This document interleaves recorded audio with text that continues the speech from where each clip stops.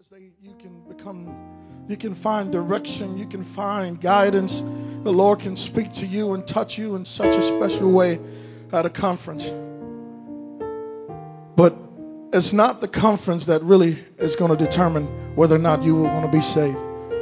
The conference is a catalyst. But salvation, if you want to continue, if you want to call it that, salvation is going to continue not when you're in this atmosphere that we're going to be in tonight and the rest of this week. But what's going to determine whether or not you are going to be saved is how you live on Monday. What's going to determine if you're going to make it all the way is what you do with the preaching that you hear throughout this conference. What you allow the Lord to do in your life. I want to read from just two passages of scripture. The first passage is 2 Chronicles chapter number 25. 2 Chronicles chapter number 25. Hallelujah. Hallelujah. Hallelujah. Hallelujah. Hallelujah. Oh, we need the Lord in this place. Thank you, Jesus. Thank you, Jesus. And I'll just read that one. It said, and Amaziah was 25 years old when he began to reign. And he reigned 29 years in Jerusalem. And his mother's name was Jehoiadan of Jerusalem. And he did that which was right in the sight of the Lord. And for those of you who don't necessarily have your Bibles with you tonight, I wish that I could say that that was the end of verse number 2, but it's not. The Bible says that he did that which was right in the sight of the Lord, but not with a perfect heart. But not with a perfect heart. Oh, Father, we need you in this place. God, would you anoint us?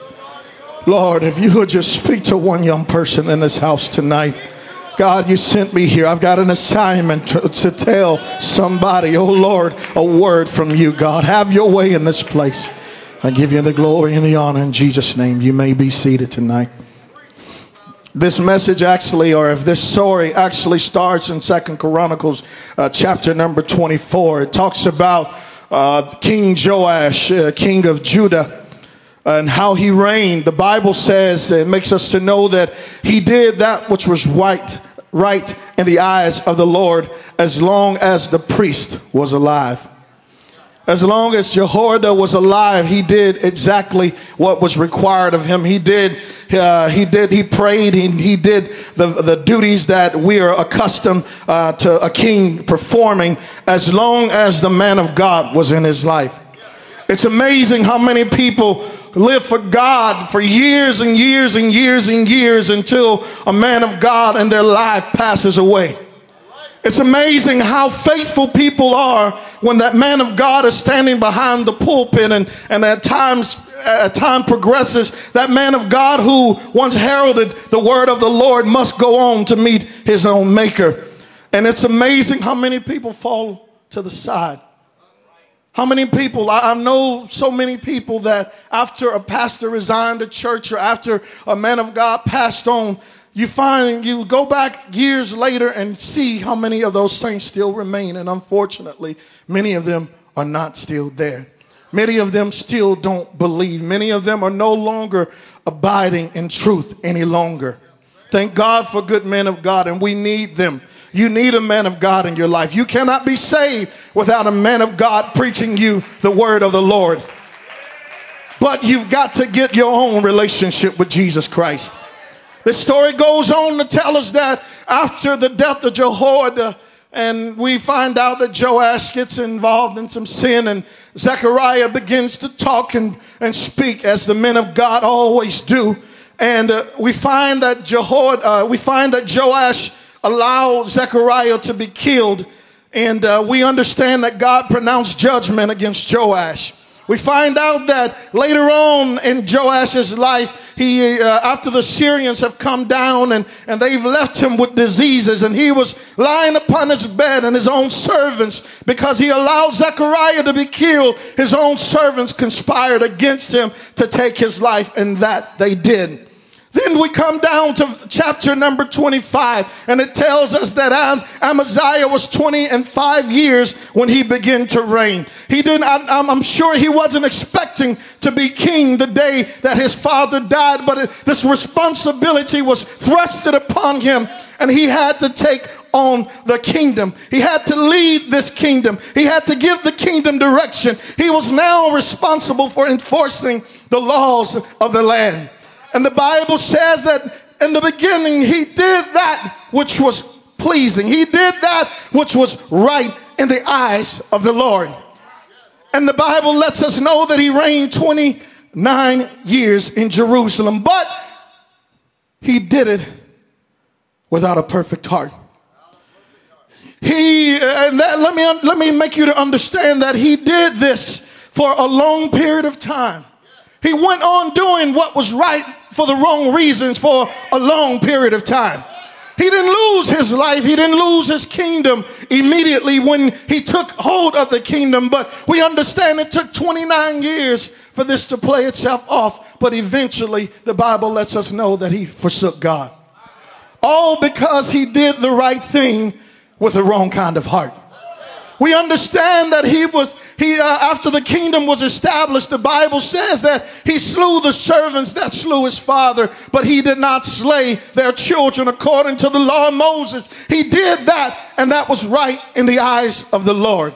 And the Bible tells us that he had to do something. He had a task to perform, and that task was to destroy the Edomites. And he went to battle, and he gathered 300 men of Judah, and he also hired out of Israel 100,000 men for 100 shekels of silver. And he was going on this way, and the man of God came to him and told him, no, you can't go with the 100,000 men of Israel, for God is not with them. And he listened to the man of God. He did not go up with the 100,000 men. He did what was right in the eyes of the Lord, but without a perfect heart. He asked him, the man of God, what am I going to do about this 100 shekels of silver that I paid for these mercenaries? What am I to do? And the man of God simply told him, God is able to provide you more than that. And I want to tell some young person in this place, yes, there are some things, there's some people, there's some places you're going to have to cut out if you want to live for God. There's some things that you've got to leave behind if you're going to go all the way with Jesus. But God is able. I said God is able. I said he's more than able to provide you more than what you lost. He's more than able. He's more than able. You said, I've got to give up friends. God will give you more friends. You said, I've got to go away from family. Sometimes a family is the very ones that take people down. Sometimes it's mothers and fathers and sisters and cousins and aunts that grab a hold of people. People love family rather than loving Jesus Christ, and they find themselves on their way to hell. He's more than able to supply that. And we find the day that Amaziah went to war with the Edomites, and the Bible said that he slew 10,000 of them. And then he took 10,000 more and he marched them to a cliff, and they fell down to their death. He did that, and that was right in the eyes of the Lord, but he did it all without a perfect heart. I want to tell you today that it's easy to do the right thing for all the wrong reasons. It's easy if you would be honest tonight, it's easy to be a hypocrite in the apostolic church. I didn't come to play games with you. I'm telling you, it's easy to hide among the true believers of God. It's easy to sing the songs of Zion and do it without a perfect heart. I said it's easy to play on the organ and to play it without a perfect heart. Many of you have been in Pentecost longer than I've been alive, or you were born, you were raised in the church, and you know what to do, how to do it, and when to do it, and you've learned how to do it without a perfect heart. You've learned how to sing, and you've learned how to shout, you've learned how to dance without a prayer life. You've learned how to get down. You've learned how to worship. You know when to lift your hands. You know when to lift your voice. But you still have not found a place in prayer yet. You still have not found a place of consecration yet. It's easy, it's easy, it's easy, it's easy, it's easy to be a hypocrite in the apostolic church. I'm telling you, Hollywood has come into the church. I'm not talking about just TVs and that's coming into the church, but I'm talking about we've raised a generation of play actors. We've raised a generation of people who know how to ta-ta-ta, but they don't know Jesus. We've raised a generation that knows how to dance and clap their hands. They don't know Jesus. It's easy. It's easy to give in the offering every time the offering plate comes by and do it without a perfect heart. It's easy to lead praise and worship at your church and do it without a perfect heart. It's easy to give to missions. It's easy to come to church 30 minutes before service and pray and do it without a perfect heart. I'm just simply telling the truth tonight. I want a young person to be helped today. Because you know what? It's easy to come to Akron 2009 and you're dressed up. You've got your best attire on. You've got your best dress and your best suit on, but you've come without a perfect heart. You're sitting next to your friends and your family, and you came in. There's somebody in this place that showed up, and you're hanging on by a frayed thread. There are people that have come into this house, and you're running on empty.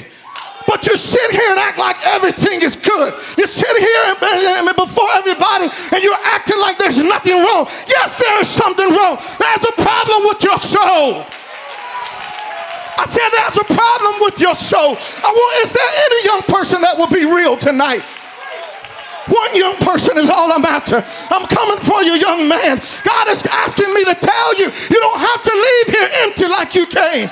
God wants to do a mighty work in this conference. He wants to do great things in your life, but it doesn't start tomorrow. It starts tonight. It starts with somebody getting real with God. It starts with somebody being serious and honest with Jesus tonight. Oh yes, oh yes, oh yes, oh yes. You learn after years, and you learn how to go through the motion. You learn how to kneel down and close your eyes and say a few words and make people think you're praying without a perfect heart. You say, why are you so stirred up? I'm stirred up because you have to understand that God is not looking on how you dress. God is not looking on how many times you pray. God is not looking on how many times you fast, how much you give, and what you do in the kingdom. God looks on the heart. He looks on the heart. It doesn't matter how you did your hair tonight. It doesn't matter how well kept you are. God is looking at your heart. What is the state? What is the condition of your heart tonight, young man, young lady? We focus so much on the outside. We focus so much on what we do. I'm telling you, if you don't hear anything else, hear this. God is more concerned, young man, young lady. He's more concerned with who you are than what you do. He's more concerned with who you are than what you do. It's not enough just to pray. He wants you to pray with all your might. It's not enough to live for God alone. He wants you to live for him with your whole heart. He's concerned about who you are. In the book of Matthew, the Lord said that there was a voice that came from heaven. And God said, this is my beloved son in whom I'm well pleased. Before he did any miracle, God was pleased with him. Before he opened up the blind eyes, God was pleased in him. Before he unstopped not one deaf ear, God was pleased with him. Before he did one miracle on this earth, the Lord was pleased in him. And that's what God wants out of you tonight. God wants to be pleased in you. In you. We've raised a generation of young people that know how to do and know how to perform all the outward accoutrements, but they don't know how to walk and live through the Spirit. They don't know how to live, and it's not even desirous of them. I'm telling you, young person, the reason why you're struggling day in and day out is because you failed to learn how to walk in the Spirit. God is coming back. God wants a spiritual young people. Look at me like you're crazy. I'm telling you the truth. Many young people that are planning on going to heaven won't make it because you've got to be spiritual to make it to heaven.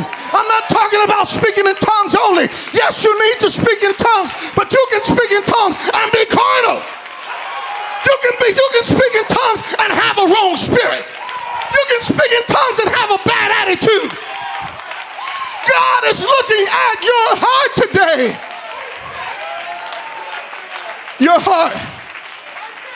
Your heart. Your heart. What is the condition of your heart today? Is the Lord well pleased in you tonight? Is he pleased with you tonight? Is he pleased with you tonight? You know, we can learn. The Bible says in Matthew, it says, ye hypocrites.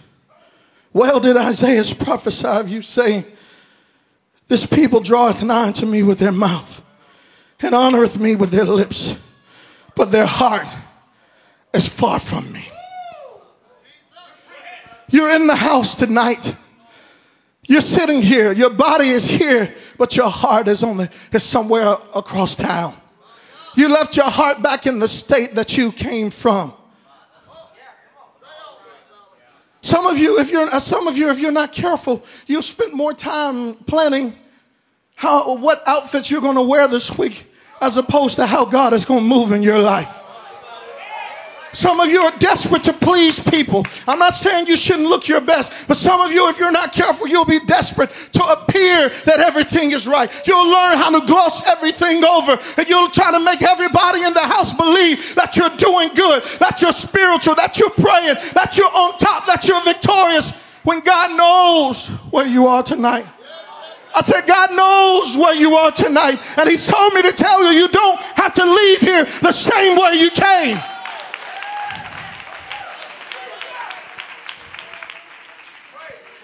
You don't have to leave here play acting. I tell you, I remember when the first time I felt the call to preach, I was with Brother Rusty Smith he was preaching somewhere, and I felt that, my God, if I didn't tell somebody the gospel, that I was going to go to hell. It was just on me so much. And Brother Smith told me to tell Brother Townley, because Brother Townley would know if I had a call or not. And when I went to him and I told him, and Brother Townley already felt it, and I, foolishly, I thought I was prepared and ready for ministry. I thought I was ready for the big time ministry. Give me the youth group.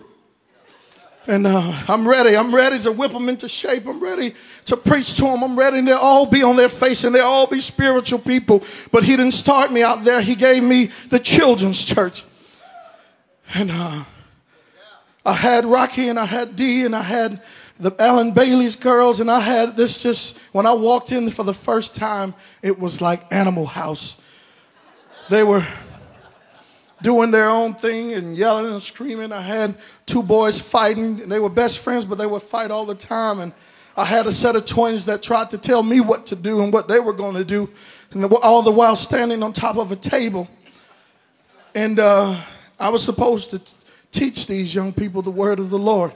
I was supposed to get together a children's choir with this ragtag group of children. But by God's grace and his mercy, that I saw God work, not because of me, but in spite of me. And God brought together a beautiful group of children for his glory. And just when I got used to them, just when I got to love them, just when I loved doing that, he said, now I want you to work with the young people. And oh, brother, I had no earthly idea what I had been talking about before. But I began to work with young people, and I was a young person. I love young people, and I still do. I'll tell you, the problems as a youth leader or youth pastor, I've had more problems out of parents than I have children or young people. Young people as a whole can, somehow they have a quality that older people or adults just don't have anymore. But over the years, I've seen this quality fade. I've seen this quality change over time, and not just in my youth group, or I've talked to other young youth pastors and youth leaders, around the country, and they've seen it as well. And something has changed in how young people are coming up these days. And the thing that I loved about young people so much, I see it fading away. And that's the ability to be honest and real. I can't believe it blows my mind now. It used to be you could go to a young person and talk and say, how are you living? And, are you praying? And they'll say, no, I'm not praying. I've been acting crazy. I haven't prayed. I haven't this. And my thoughts have been crazy. But now if you go to them and you ask them, are they praying? They'll lie to you. Or they'll tell you they're praying, but that 10 minutes a day or, 20 minutes a week type of stuff, they won't be real with you as much. Does anybody know what I'm talking about? They've learned the ways of their parents now. They learned it from somebody. They didn't just make it. But they, as a whole, young people, for whatever reason, feel the need to pretend. They feel the need to pretend in church. They feel like they can no longer be real in their youth group. They can no longer share that they're going through something, that they're struggling. There are young people in this place that you're so afraid to show where you really are in God. Some of you the biggest thing or the biggest deterrence to this is this word called pride. Some of you are so full of pride, it's unbelievable. I'm not trying to browbeat, I'm just telling the truth. Your pride is going to cause you to be lost if you're not careful. Some of you are you want to play the organ more than you want to be right with God. It would do some of you good to go and confess some things to your pastors and say, Pastor, I haven't been living right. Pastor, I'll be honest with you. I'm here, but I'm cold as ice in my heart. I haven't been measuring up to what the church preaches. I've been cold. I've been lukewarm for a long time. It's been so long since I touched God. And some of you are so afraid. You'd rather have your position in church doing what you do than to be pleasing before God. I want to know if there's one young person that will be honest with the Lord tonight. I wonder if there will be one young person from all over this country that will be honest with the Lord tonight about where you are tonight. About where you are tonight. I know we're going to have an awesome move of God the rest of this week, but I come to preach to you tonight. Where are you? Where are you? What is the state of your heart tonight? We know the story. We know the city. The city is Bethany. We know the location. The location is the house of Simon the Pharisee. We know that Simon was there and the disciples were there and Jesus was there. And at this meeting of minds, they were having a meeting or having fellowship, whatever you want to call it. And all of a sudden, there was an interruption. All of a sudden, somebody showed up unannounced, uninvited, but undeterred. This person showed up. It was a woman, by the way, and she shouldn't have been there. She should not have been in the presence of all these men, but she was undeterred. She showed up in the house, but she didn't come empty-handed.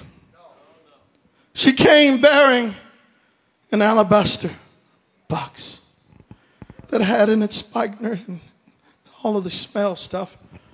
And she came in the Bible in one verse said that she break open that box and she poured it unto the Lord. Then she broke all tradition with what she did next. The Bible says that she began to cry and to weep, and she began to kiss his feet, and she began to wash his feet with her tears and with her hair. And at that time, women were not supposed to let down their hair in public. So when she let down her hair, she was being completely honest and transparent. She was saying that I don't care about tradition. I'm not concerned with what Simon thinks. I'm not concerned. And yet Simon said that if the Lord had been some prophet, he would have known that she's a sinner. She knew who she was, where she was. She knew the life, and they knew the life that she had lived. But she got to a point that it didn't matter what other people thought about her. It didn't matter. Even though this was a formal gathering and she shouldn't have done it, the Bible says that she let down her hair and began to wash his feet with her hair. She came and she broke before the Lord. She broke before the Lord. And I want to tell somebody tonight that God wants to do amazing things in your life this week. It's been a long time since you really felt the power of God moving in your life on a consistent or sustaining. You've prayed through Sunday morning or maybe Sunday night, and by Tuesday morning what you prayed through, the power of the Holy Ghost is no longer on your life at that time. It's almost like you're pouring oil into a vessel that has cracks and crevices. And you don't feel God the way you used to. Some of you are cold as ice, but you're still going through the motions. I want to know that there be one young person who will be real tonight. Would there be one young person, even though this is a banquet, even though you're sitting next to the people from your church or people you've just met, and everybody looks so good and everybody looks so nice and everybody is dressed the way they're supposed to be? I want to know, would there be just one young person that would say, I'm willing to let my hair down tonight. I'm willing to break before the Lord tonight. I'm willing to stand before the congregation, and then I'm willing for them to know that I need Jesus tonight. I can't make it until tomorrow morning. I've come here hanging on a thread. I've come here and I look all together good on the outside, but my heart is not perfect. My heart is not where it needs to be. And God, tonight, if somebody's coming to the music, I want to tell a young person as we're standing, young man, God has got a breakthrough for you. He's got a breakthrough for you. But I want to tell somebody that your breakthrough is tied to your brokenness. Your breakthrough is tied to your brokenness. You can stand in your pride if you want to, and God will pass you by. But if you will be honest with the Lord tonight, I know it's a banquet. I know you got to go to your room and prepare. But just for a minute, I promise, I wish I could have preached something else, that's something to make you shout or something to this. But this is what the Lord has laid on my heart, young person. He's laid on my heart that you've come empty. And there's no reason for you to leave that way. You've come and you're not where you should be, and there's no reason why you should leave that way. I just want to know, at the start of this youth conference, if you consider it the start, but my God, tomorrow will be the official start of this youth conference. I want to know, is there one young person who will be willing to break tradition and come and say that I'm empty and I want God to fill me? Will there be one young person tonight that will say, that will be honest with yourself and that will be honest with God, and you will say, I'm here. I made it to Akron 2009 again. I'm here. But my outside does not reflect what's going on in the inside. I wonder if there would be one young person who would be honest and say that I'm struggling. I came here struggling. I came here struggling. I've been bound, and nobody knows it. Nobody knows where I am because I pretended for so long. I pretended for so long that I don't really know what the power of God really feels like. I don't really know what it feels like to live in victory. I've worn this mask for so long that I don't know how to be real anymore. But tonight, I want to tell God, tonight I come to tell Jesus, heart, oh God. I want to be real. I want to have a heart toward you again. I want to love you again. I want to serve you the right way again. Change my heart. I don't want to go to sleep tonight with my heart in this condition. I don't want to go to sleep tonight with my heart in this state. Oh God, it's me. Change my heart.